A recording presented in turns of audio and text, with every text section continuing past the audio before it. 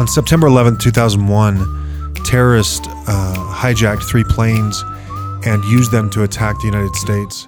In this episode, my family's going to talk about what they remember from that historic day, kind of what are their memories, how they felt, and what that experience meant to them. I asked my brother Joseph, who is a first responder, he's a volunteer firefighter, if he would moderate this episode. I think he has some unique perspectives, and so he does a great job with it. Joseph, can you mention that I'm a special guest, though? Yeah, I will, for sure. But do you want to, okay, so I'm just going to mention something. So being the coolest brother by far, I'm taking the reins on this one. Actually, I don't think of myself as the coolest brother. That's PJ. But I am the only one of us who, in some capacity, works as a first responder. So not that necessarily qualifies me to be a moderator, but I have seen some interesting things and been experienced, what it's like to be involved in some scary things too. So this episode, we're going to talk about 9/11. I'm assuming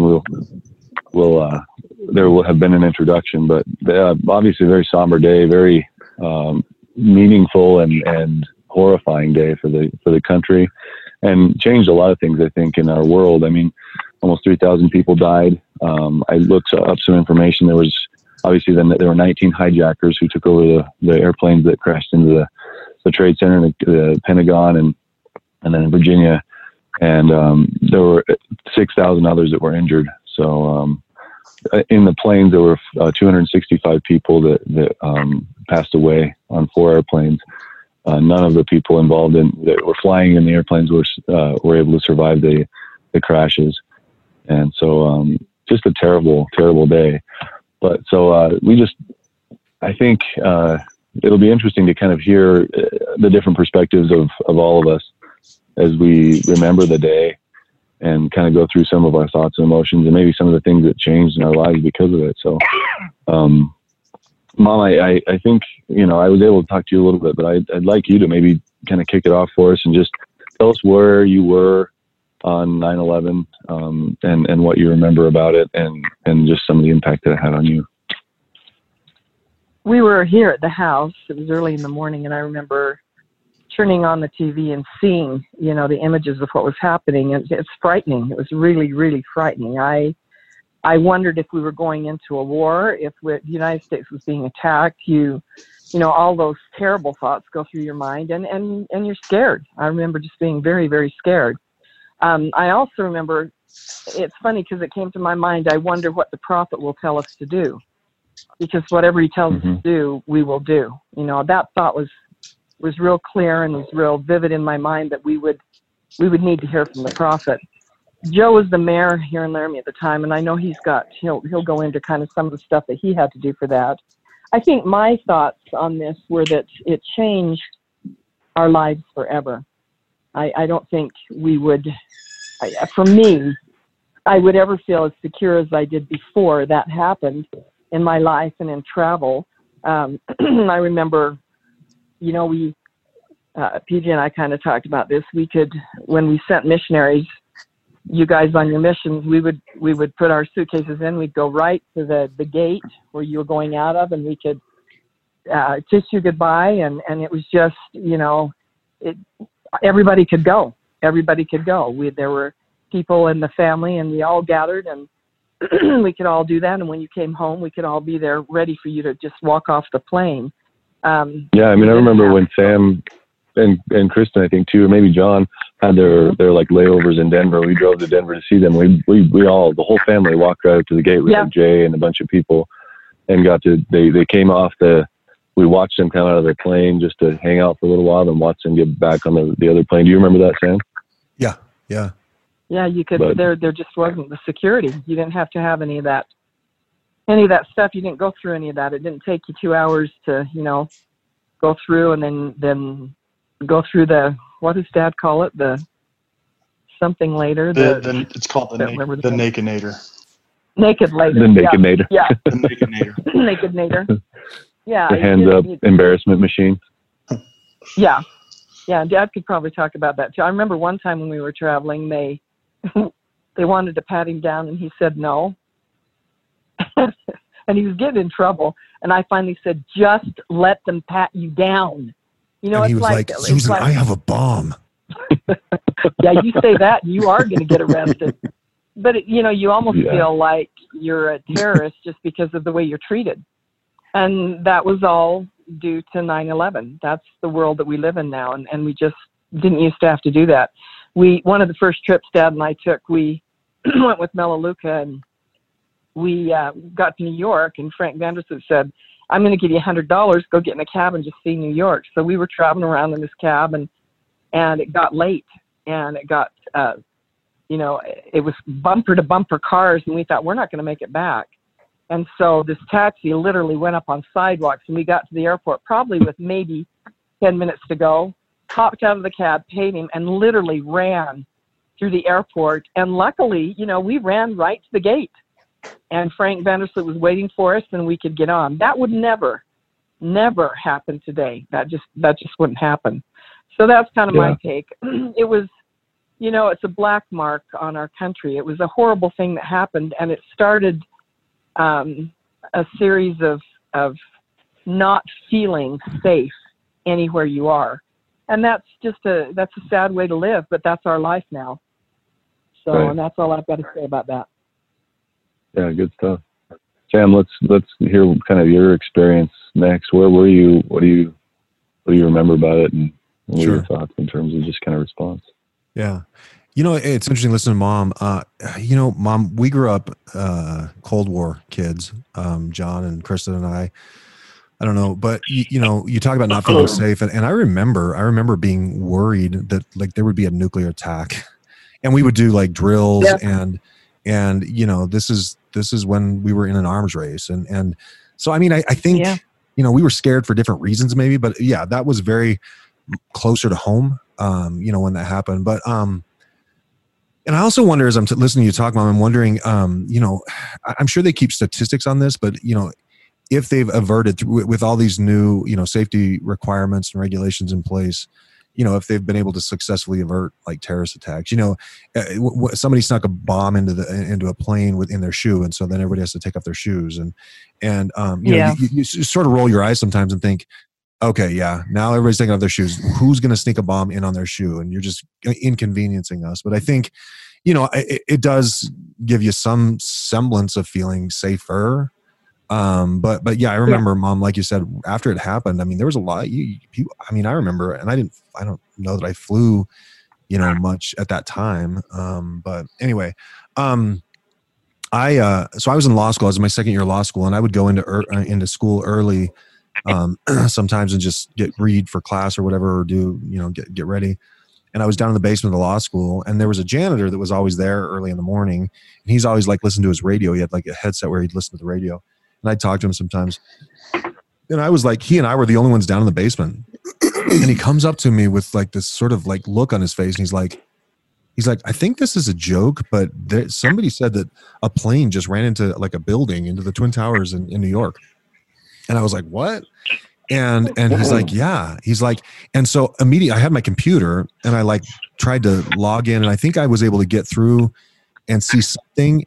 And then it like shut down, and like all like internet communication was like stalled out because everybody was trying to get on at that point. But I remember he was listening to the radio, and he was giving me sort of this play-by-play. And he's like, no, this is real. Another plane just hit this building. And he's like, they're saying there are other planes, and we were just sort of in this, surreal. And that word is probably overused, but to have something like that happening, you're just, what's going on? And then, that day we had class, we were supposed to have class, but it was very real. I mean, the news was coming through. People could see that this was actually happening. And I remember, sitting in one of my classes. It was like my first class of the day, and the teacher coming in, and everybody was just sort of in shock. I mean, that this was, nobody knew quite what to say or how to react or whatever. And some people, knew people that lived in New York and were worried about their safety and wanting to find out. And so we canceled class for, I think, a couple of days. But, it does. It just, and I'm sure we'll all sort of say the same thing. It makes you sort of look at your life. It makes you think about things differently. And there is that feeling of, we're not maybe as safe as we thought we were if something like this can happen. So, I remember thinking it's just an accident. This is just something weird happened and the plane crashed in the tower. It's just an accident, right? I mean, do you remember having any of that thought? Because obviously shortly thereafter you knew it wasn't, because then a second plane crashed. And that was sort of like whoa, this is not an accident. Yeah.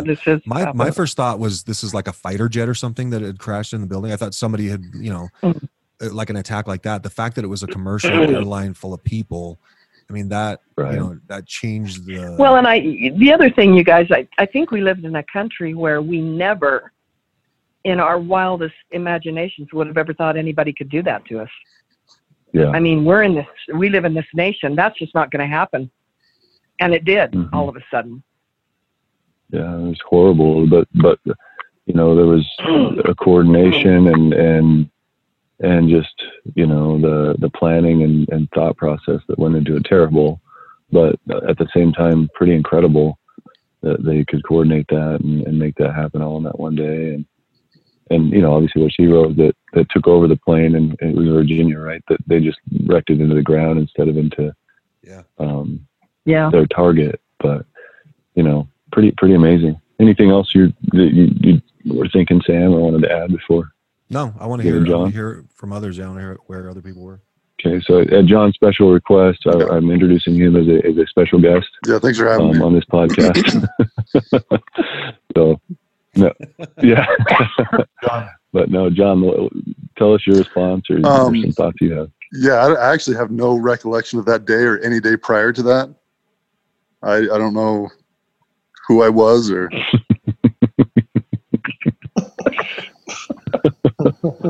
John was actually in a terrorist cell. I remember getting waterboarded, and after that, not much, or before that. No, I just got married like 2 months prior to that, and we lived in this little tiny like hallway apartment. And I had gotten up early and was watching the news and saw that a plane had hit the World Trade Center, and I immediately called my dad, and I said, "Yeah, apparently a plane just like ran into the World Trade Center." And my dad said, "It's terrorists. It's Osama bin Laden." That's what he said. That was his first reaction. Are you serious? Yeah. And I remember my first reaction was like, Sam, I was like, what happened? There's got to be some kind of accident. But he said immediately, "It's Osama bin Laden." So, and then the rest of the day, it was just like, I went to class and there was just people staring at TVs all day long.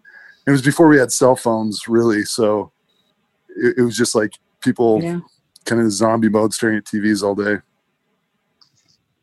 And they didn't know. They didn't really know whether to go to class or what to do. Sorry, PJ, were you saying something? Sorry, I was going to say, didn't the president consult with Dad as the mayor of Laramie?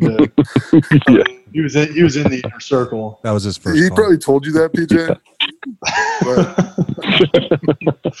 He's got a call from the president. He's like, PJ, I just got off the phone with President Bush. I'll ask him. He wants to get my thoughts on what to do about Osama bin Laden. That when we have Dad on, we'll see what the real story is. Can I just add something? Sorry, Joe. Can I just add something? We have this weird convention in our family where we call mom and dad my dad and my mom. Like we're talking to our siblings. Just for the record, the dad John was calling my dad is all of our dad.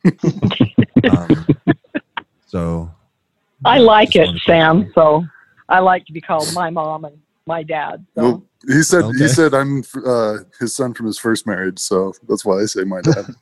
That's right. And the rest of us are from his second marriage. John, do you remember where you were? I don't remember if you said like actually where you were when you first found out. Yeah, I was just at home in this little tiny apartment. Oh, that's right, just at home. Yep. And so I woke up Marcella, and the first thing I did is called my dad. Yeah. That was just my natural reaction to seeing something so like terrifying and traumatic. Yeah. I think that's kind of neat that you felt like you could call Dad too and talk to him about it. I think that's pretty cool. Last time I ever talked to him, I just needed to know what was going on. When terrible things happen, John calls Dad. That's the only time. All right. Well, so PJ, I think you're kind of next up. tell us your responses where you were and your thoughts. So I actually had a pretty unique experience on September 11th because I was in South America on my mission. Oh, that's right. Santiago. And September 11th there is also a kind of an interesting day as well because they have national riots. It's the day that they had the coup d'etat where Allende, the president of Chile, was killed by Pinochet, one of the generals. And so every September 11th, people go out into the streets and riot. And so I had just gotten a new companion. He had been in Chile like 4 days. And so I was training him. And we go to a class with the president of the mission. And we're sitting down ready to get this class. And the president gets a phone call on his cell phone. He steps out. And he comes back into this little chapel in Santiago. And Lo Prado was the area. And he comes back and he says, those two towers in New York, they don't exist anymore. And he said, you need to go home and just go to your apartment. We don't know what's going to happen. We just know the United States is under attack. And so we walk home and it, like I said, in Santiago, it's an interesting time as well because they riot every September 11th. And so I've got this companion, can't speak Spanish. He's been there 4 days. We're sitting up in our third-story apartment, and in this apartment, we can kind of see over the city. And what you see is every once in a while, you see this explosion.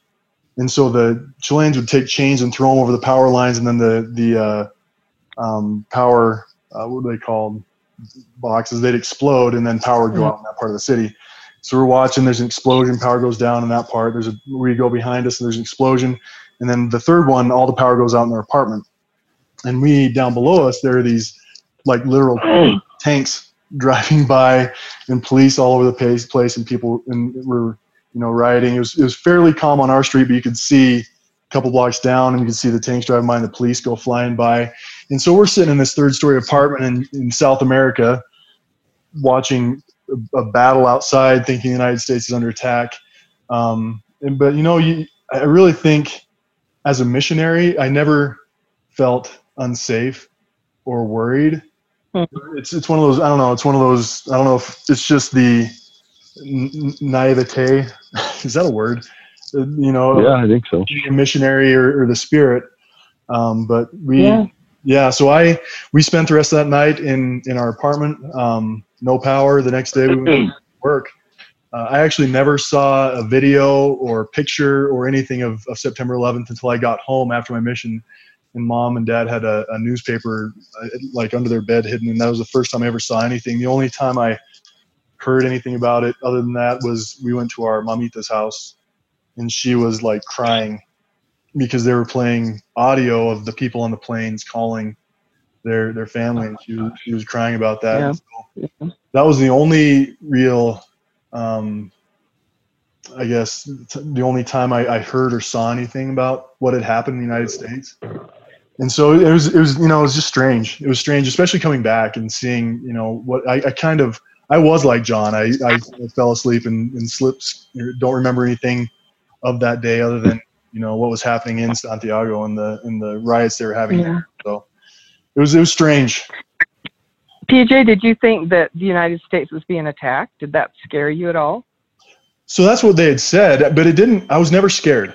I was never afraid. Okay. I was never, which is strange because you're in South America, 3,000 miles away from home, but I was never. No, I was never afraid. And they never let you call home either, did they? No, we never called home. We called home on Christmas, and by then things had settled down a little bit.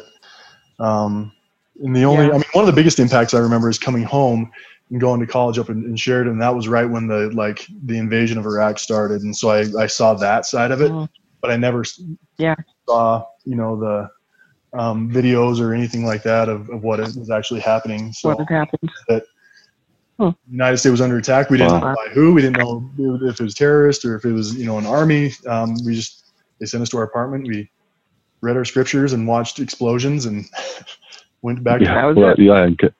Compared to the attacks that were going on all around you, it didn't seem like that big of a deal, maybe. Yeah, and that was my first September there too. The next September they had more attacks and we got tear gassed and all that fun stuff. But it was I don't know. Looking back, I was never scared. I was never afraid. I would have to go to war. It was just, and again, I think that's part of being a missionary. I don't know. Yeah, I think it is. So when I left on my mission, it was the end of 1999. And I don't remember, was it you, John, or Sam, that said to me there was all this talk about Y2K and how all the computers are going to shut down. And I think it was John said to me, just be ready, because when you're in Argentina, all the computers are going to go down, so you're going to have to walk home or hitchhike home, or you're just going to stay there forever.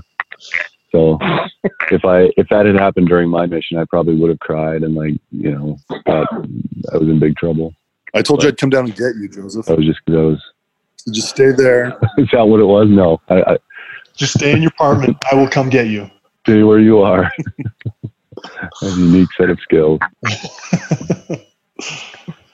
So, Right. well, yeah, that's really interesting, PJ. The mission side of things. I've probably heard that before, but it's pretty crazy. Yeah, it was. I don't I think that's everybody on the call. Is anything else anybody thought about, or?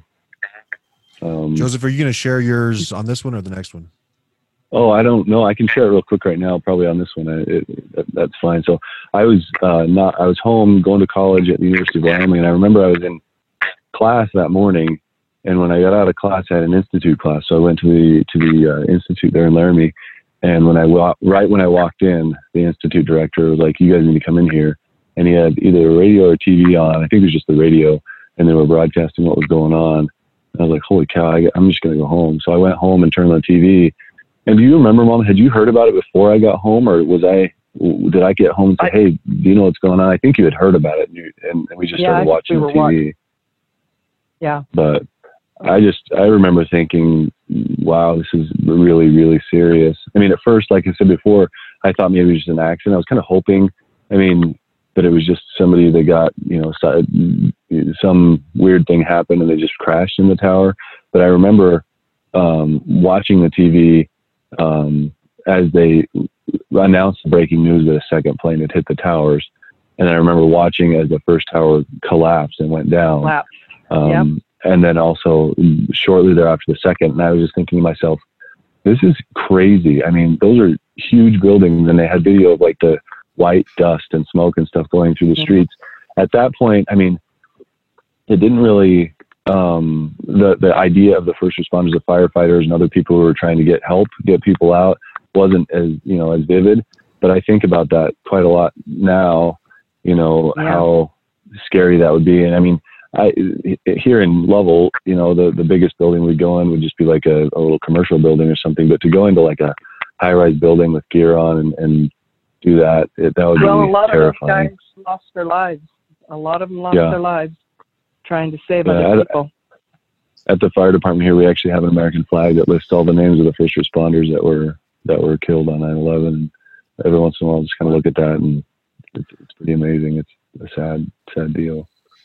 Joseph, can you just talk for a second about, because none of the rest of us do anything close to that, but like, what is it that goes through someone's head when you're rushing? Because you've run into situations before that were pretty dangerous, I would say.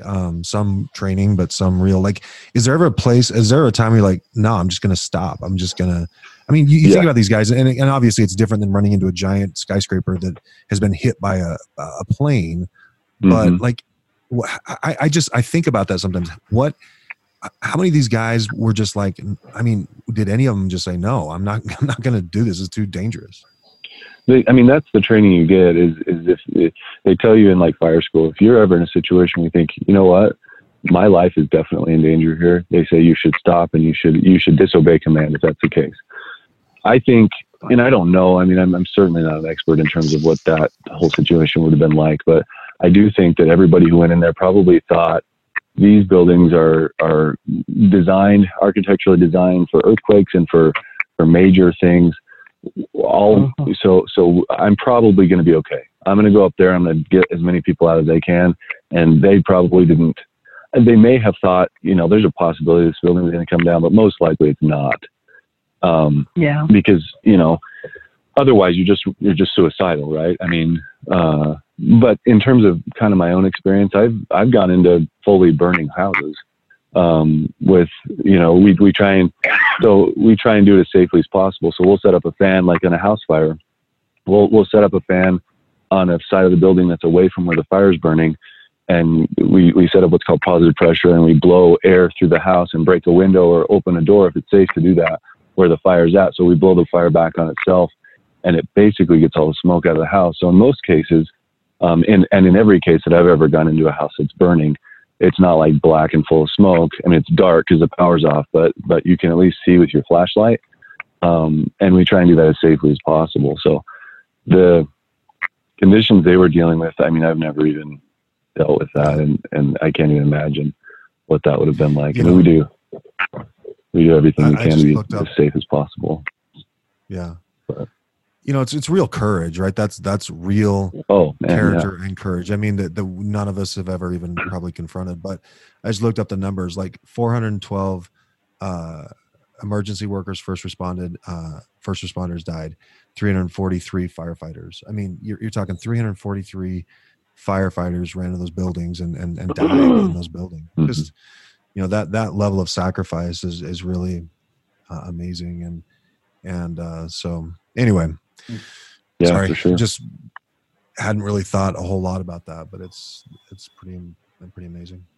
Yeah, they've created a couple, at least. We've watched a movie that was kind of depicted the scene, and it's, if you haven't watched it, you should go check it out. It's probably worth watching. I can't remember what it was. I think it's just called 9/11 or something like that. But it shows people that got trapped in the bottom areas, and some of them got out, and some of them didn't. So, but pretty amazing, pretty scary. I mean, but yeah, a pretty, Do you think that they could ever do that again to us? Do you think that would ever happen again on that scale of? I don't think in that way, probably, but you never know. I mean, I think it's possible. I mean, certainly it would be more difficult today than it was back then. But I do think, if there was a mindset to do it, it's a possibility, I guess. I don't know. What do you guys think? I think there's evil out there, and like you said, I don't know if they could do it in the same way, but I think, they will try, and we'll see. I mean, you just have to you can't. I don't think you. Don't we have a whole agency that their job is to find terrorists, don't we? I think so. Yeah, I think we upped our sort of capacity post 9/11 to. But we've always, I mean, this isn't the first terrorist attack. I mean, there was the Oklahoma City bombing. Now that was not foreign terrorists, but I mean, terrorism has been around. It's not like that was the first time something like that happened. But Well, I remember when Dad said, Osama bin Laden. Osama bin Laden. I had never heard that name before. And I'm sure it was all over the news, and, people were talking about it. Dad knew who Osama bin Laden was, but yeah, I mean, you don't really think about these things or, get involved in these things unless it's right in your face. And I think with cell phones, people do know more about what's going on. And if there were any type of terrorist attack, we'd know within seconds. Yeah. Right. I guess we kind of did back then too, but it was just different. It took me a year and a half to find out. Well, thanks everybody. Yeah, we'll jump to the younger generation of hear kind of their perspective on it. So yeah, it'll be interesting to hear what they have to say. So Joseph, are you gonna tell us that you love us? You can do it, Sam. I don't want to take that from you. You just don't love us. Say it, Joseph. Say you love us. No, it's fine, Sam. You do it's it. getting weird. Hey, love you guys. love you guys. Love you, Joseph. Love you guys. Bye. All right, Bye, everybody. Okay. Last time we kind of went from the oldest to youngest, but I think I want to start with you, Cody, if we can. Okay. You were kind of a little kid at that time, so tell us what you can remember, or just kind of whatever you want to say about it. Yeah, I don't remember a whole lot from that day, or even I don't think I really understood what was going on. But I remember that we were I was in kindergarten, and I remember my principal coming on the speaker, and saying something along the lines of, there's been an attack, or something, maybe not that specific even, but just, we need to, I don't know exactly what she said, but then we turned on the TV and started watching the footage of what was happening. And I think we went into lockdown as a school, if I remember correctly.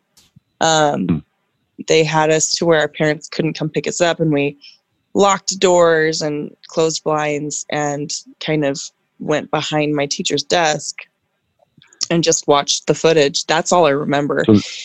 So they had the footage of like the planes crashing into the buildings and everything. I mean, it was pretty vivid in the news about what was going on. Yeah. And can you remember that? Do you remember like what you thought or felt about it or anything?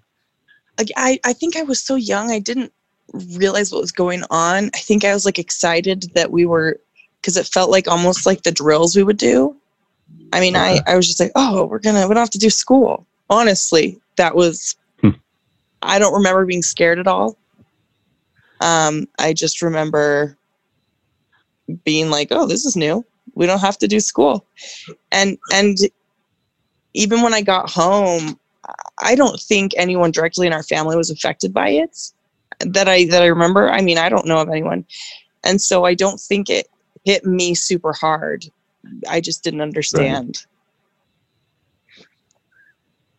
But so kind of your whole life, we talked a little bit with the last group about kind of the changes in like security measures at airports and you know, just the mentality in general about the United States society in terms of safety and terrorism, that it really changed pretty dramatically after that. But for you, Cody, that's just kind of been what you've known always, right? I mean, yeah, I don't remember a time going through airport security where it wasn't.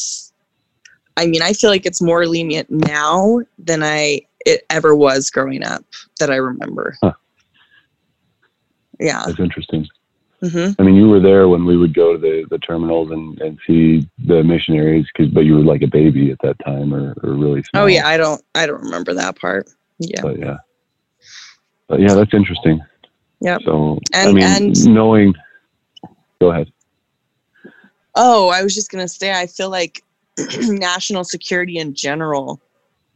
I remember that was a hot topic in classrooms growing up. Just how national security has changed, and international security, like going to different places and then coming back to the United States, has changed a lot compared to what it was before. And again, it's all I've ever known, but it would have been interesting to see the difference. You know, to me, it's just always been this very strict, I don't know, aspect of traveling is airport security. And at the, what is it called when you go somewhere and then when you make claims for things? Like customs? Customs, yes, customs. That's, I don't know if that wasn't strict before, but I've always known it to be super strict. Yeah, I mean, I think they always were kind of aware and vigilant about like trying to go through bags. When we talked about our trip to Mexico, they were checking bags then, but yeah, it's certainly a lot more strict now, I'd say. I had a thought for you, just since your husband Eden, I mean, he was born in Brazil. Help me out, Brazil. Thanks. Yep. Are you guys close to the same age, or is he older than you? Or Eden is 30. He'll be 31 this year, so he's about 6 years older than I am. So have you ever talked to him about like that day? Does he have, because he was probably living in Florida at that time, I'm guessing, right? Eden, were you in the U.S. when the Twin Towers went down? Yeah, he was living here. You were living in Florida? Yeah, he was living in Florida. What do you remember of that? Didn't he have a big Al-Qaeda beard at that time? When he was 10? He was 10, yeah, no, probably Did not. he have a big Al-Qaeda beard? A dress-up one. You're going to have to cut that out. Yeah, seriously. No, he did not. No, that's okay. I mean, I thought maybe I'm definitely cutting that out. So, okay. That was, Well, anything else you can think of? I mean, in terms of just effects on your life or anything like that? I mean, he's kind of covered it, I think, but no, I don't think so. pretty good. Okay. I think Well, for maybe- a while there, I remember like this nationwide fear of Muslims or people that wear headdresses. I distinctly remember that. And a lot of prejudices that came from that. And it was interesting seeing now how, like, I don't know, there's been a shift where I feel like we're more understanding and we're more knowledgeable about that all Muslims aren't bad and all what religion is it's Muslim, right? Yeah.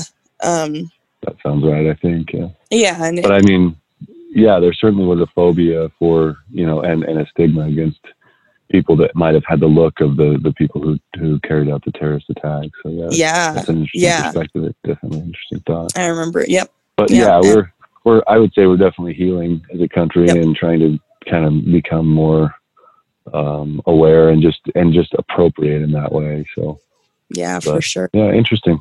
Awesome. Thanks, Kelly. Yeah. Nathan, let's shift to you.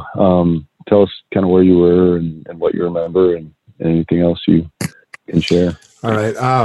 So I was a sophomore in high school in 2001. And honestly, the day it happened, I don't remember seeing much about it. Like, honestly, I remember being in I want to say the hallway or something outside of the gym. And I was going into gym. I had gym in the morning. And I saw on the TV, they were showing footage of one of the planes crashing into one of the towers. And I was just like, whoa, that's crazy. But I thought it was like one of those like Ripley's Believe It or Not shows or just something where it shows like these disasters that had already occurred. And I was like, oh, that's crazy. Wow, that's pretty unfortunate. And then I go into gym and, I don't remember people talking about it a lot. I didn't watch it. I heard people that, the high schools or the elementary schools were just shut down. Everybody was just sitting and watching instead of doing school. I remember it being a pretty normal day for me. And I'm not sure why that was. I don't know if just the teachers I had were trying to kind of keep normalcy going, or I might've had choir twice that day. And Sandy Steele always had the, her policy was she didn't care if Jesus himself came into the room. The class was going to continue. So she certainly didn't watch it. No, but again, I don't remember that as a direct quote, but yeah, maybe the gist of it. She quoted it to us. No, but to me, it seemed like a normal day. It was, days after, it was kind of when things started to happen, or maybe even when I got home and talked to mom and dad about it and realized what a big deal it was and how, I guess, impactful it would be. But yeah, I mean, at the time, the day of, it was kind of just a normal day for me. And that's, I guess, says a lot about where we lived. We lived in a place where you don't have to worry about getting bombed, or you don't have to worry about people coming in and hurting you or killing your family. We get to be safe. We got to have to, go to bed not worrying about those things. And it certainly, I think, changed a lot of people's minds about those kinds of fears, because it was the first time, as far as I understand, that there's been a foreign attack on American soil, besides the Revolutionary War. But yeah, I mean, I think it made airports more unpleasant for me, since my first name is Era, which I think is probably one of the names of the people who were on the plane. But so thanks, Dad. No, I always get stopped at airports every time, and I'm always the one they pull out, and I have to go through my luggage and go through the machine that makes you look at, they look at you naked. And so, but that's, again. Yeah, Dad, what's your name for that machine? The Nakenator? Nakenator, yeah. But I refuse to let them view my body parts. So, well, Dad, we'll talk a little bit more about that. Nathan. Mom shared a little experience with that too. We'll it was. I was there too. Dad will refuse. At the time, that day of, it didn't really even impact me that much. But as it went on, I certainly was more impacted. And I went to New York to visit in 2009, and we actually got to go to Ground Zero and kind of see that area and kind of hear about the first responders. So that was really cool. And I remember a lot of that and kind of just remember how impactful that was being at the site. So yeah, that was really cool and just a very somber time to remember and see the people that gave their lives helping others, so. Yeah, for sure. With the last group, I shared a little bit about just kind of some of the experiences that I've had, certainly not on that level, but just in going into situations as a fireman. And so you can catch some of that, I guess, in the last one. But it's pretty amazing what they did. Honestly, it's truly amazing that they were brave enough and willing enough to go try and save others, and ultimately making a sacrifice of their life for it. So pretty amazing stuff. But that's about all I have. Anything else, Nate? No, that's about it. Okay, well, Dad, let's go to you. Where were you, and tell us some of your reactions to it. Well, first of all, as you were talking about, attacks on U.S. soil, I remember when I was a little child, my parents talking about the attack on December 7th, 1942, I think it was, at Pearl Harbor, and how they went from a sense of security and safety to where they were absolutely in terror of being attacked by the Japanese in mainland United States. And I remember even as a little boy, as an airplane would be flying over Blanding, Utah, I'd look up and my heart would start racing because I was thinking, if there's a red zero, a red dot on these wings, they're going to bomb Blanding. And it was really scary for me as a little kid, because that was the first time I think that the United States had gone from, a sense of a place where we are safe to a place where we are unsafe. Now, let me go back now to September 11th, 2001. I was home. I got a call from, I think one of my kids said, turn on the TV. One of the Twin Towers in New York has just been hit by an airplane. So I turned it on. Probably John. Could have been.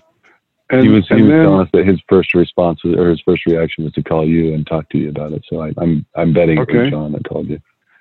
So we turned on the TV.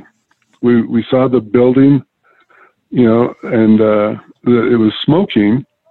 And I thought someone just got, too low out of one of the airports out of New York and crashed into one of the Twin Towers.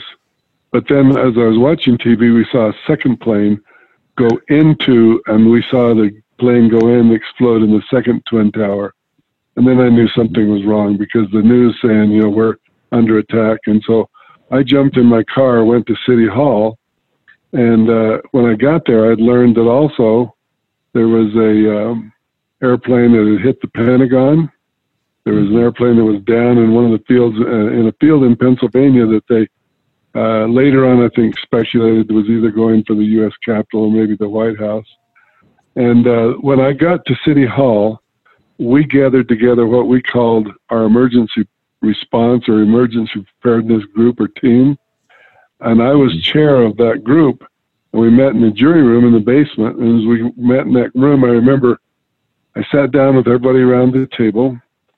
And then I called the meeting to order. I think all I said was, because of the loss of lives in the Twin Towers, because that had already happened, I said, we're going to lower all the flags in the city to half-mast. And then I turned the meeting over to our incident commander. And Joseph, you know all about incident commanders. They're the ones that take care of any emergency that happens. At the time, our police chief, Dave O'Malley, was the incident commander. And so he took over the meeting. Basically, all I remember that he did is he ordered a lockdown of City Hall, a lockdown of the police station, and then we just sat, talking about what our steps would be if by any chance that there was any kind of this spilling over into Denver, Cheyenne, Laramie, Wyoming, or anything like that, what our response then would be. But we just kind of sat around and waited for a while.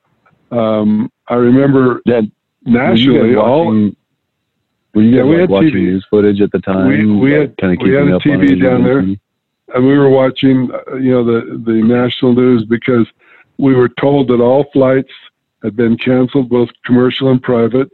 The only airplanes that would be permitted in the skies would be military airplanes. And then canceling flights lasted for 2 or 3 days. There was no flights anywhere going up or anywhere in the United States. Well, anyway, Chief O'Malley told our team that we were to stay in the basement of the City Hall because that was kind of a bomb shelter.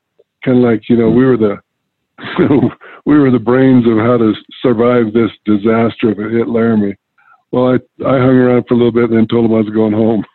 So I went home because if anything happened, I wanted to be with my family, as that happened. So, but I remember thinking then that the United States, Wyoming, Laramie, my home, my family, may never feel a sense of peace and protection from terrorist attacks ever again.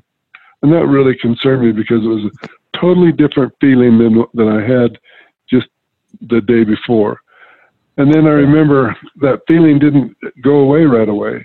And it wasn't until October conference when President Gordon B. Hinckley told us in his talk that this tragedy would pass and that normalcy would return to our nation. And that was probably the first sense I had that we're going to be okay. And then I think that there was a real national sense of backing George Bush as he said, they have attacked us and they're going to hear from us. And that's when we went over to Iraq and Iraq and started the war over there, the Gulf War. Well, anyway, that was, I remember, having a sense of responsibility, not only for the community, but also a sense of responsibility for my family and a great fear, that the United States is so vulnerable, where we never thought that they were as vulnerable as they are now, as they, before as they are today and then. So, I mentioned to you, Dad, that John said that his first kind of his gut reaction was to just call you. Well, he said when he called you, he told you what was going on and that you just point blank were just like, it's terrorists, it's Osama bin Laden. Like you had knowledge about what was going on, and he thought that was pretty amazing and kind of like a direct line to President Bush. So do you remember that? I mean, did you have, what made you say that? Yeah, this was kind of a paranoia that they had because of friction that's always been going on in the Middle East.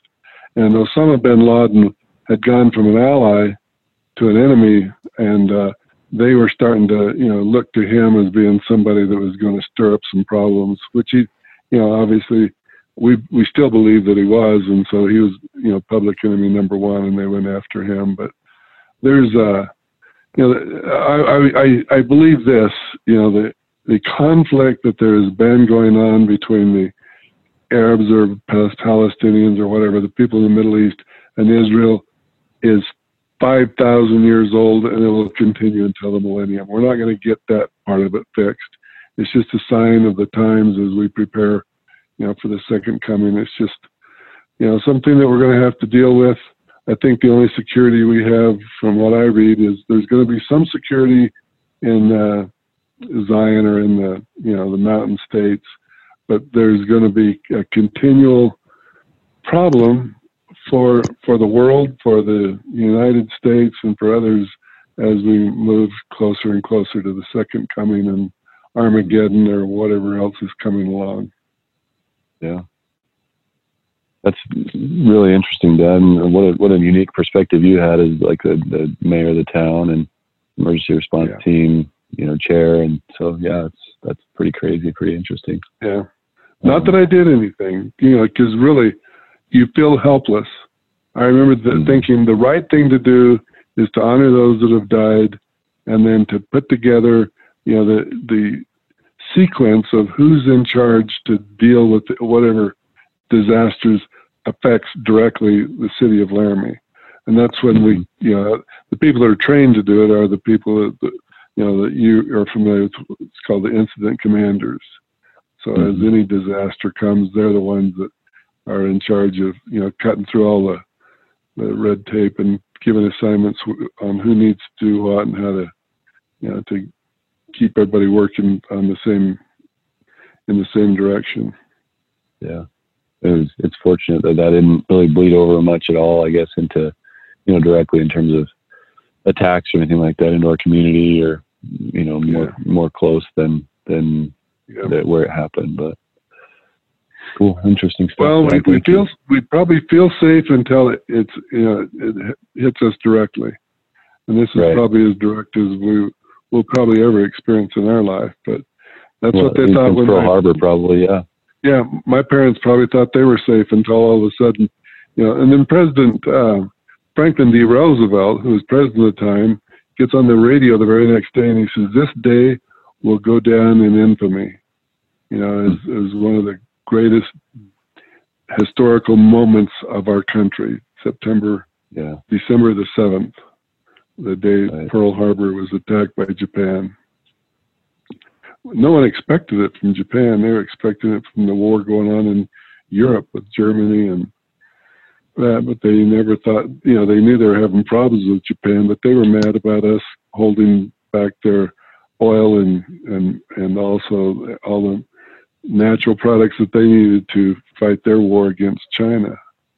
And then they, said we might as well ally with Russia, not Russia, but with Germany, and when it's all done, then anyway, that's how Satan has worked with wars and terror and all the atrocities and the things like that. But we have really had a whole different perspective now that we work with terrorists, because they fight a different fight than they did when World War I, World War II. It's just a totally different fight now. Yeah. You're right. It's just totally different. So, Nathan or Cody, anything else you guys thought about or want to add before we sign off for tonight? I don't think anything for me. No, not really.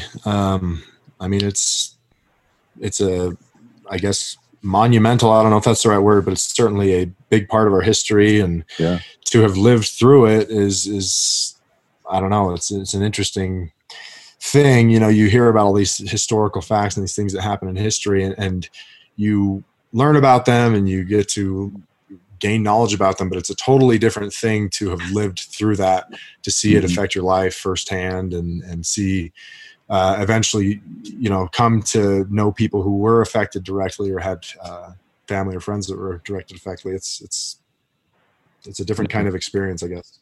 Yeah, I think that's kind of part of why we want to do this, just to kind of put it into the record, I guess, and record it and go back and listen to it later, hopefully with kids and as we go on in life. So anyway, thanks guys for sharing, and I'm kind of sad we couldn't hear from Cass or Kristen or Kevin, but hopefully we can catch up with them on the next one. But hey, real quick before everybody signs off, thanks for doing it. It's always fun. It was fun to listen to sort of insights. And Cody, I appreciated your points about sort of that sort of fear of Muslims that happened after that, and how we're not entirely moved away from that, but I think it was a good point to make. I think that was a part of this story that I think could have been forgotten. So I'm glad you pointed that out. Nobody had brought that up. And Nathan, you're just hilarious. Oh, Sam.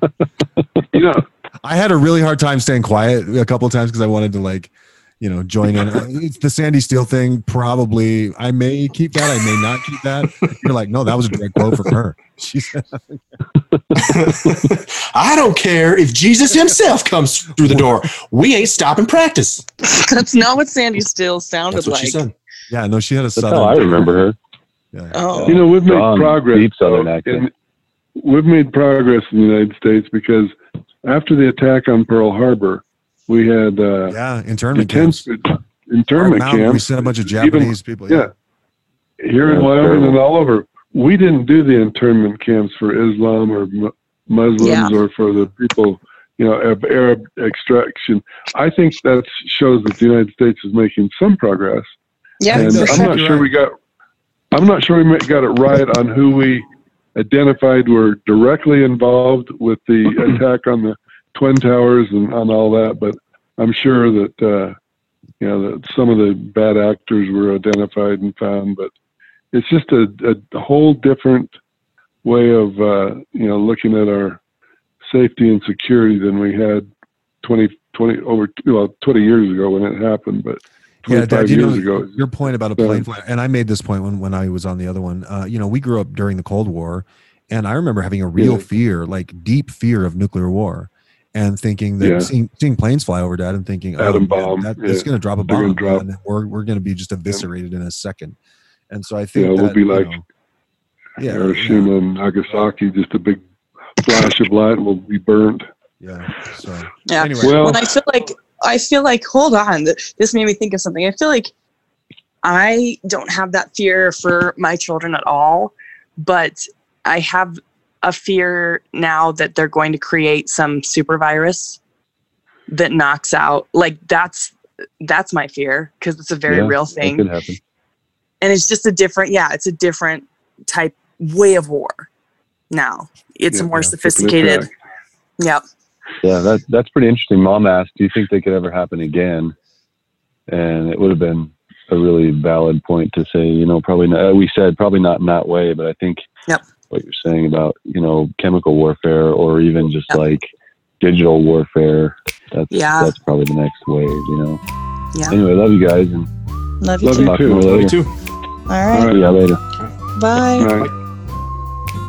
So as I record this episode, our country's in the middle of another historic crisis with the COVID-19 coronavirus pandemic that we're in the middle of right now. Interesting that Cody mentioned a super virus or something like that.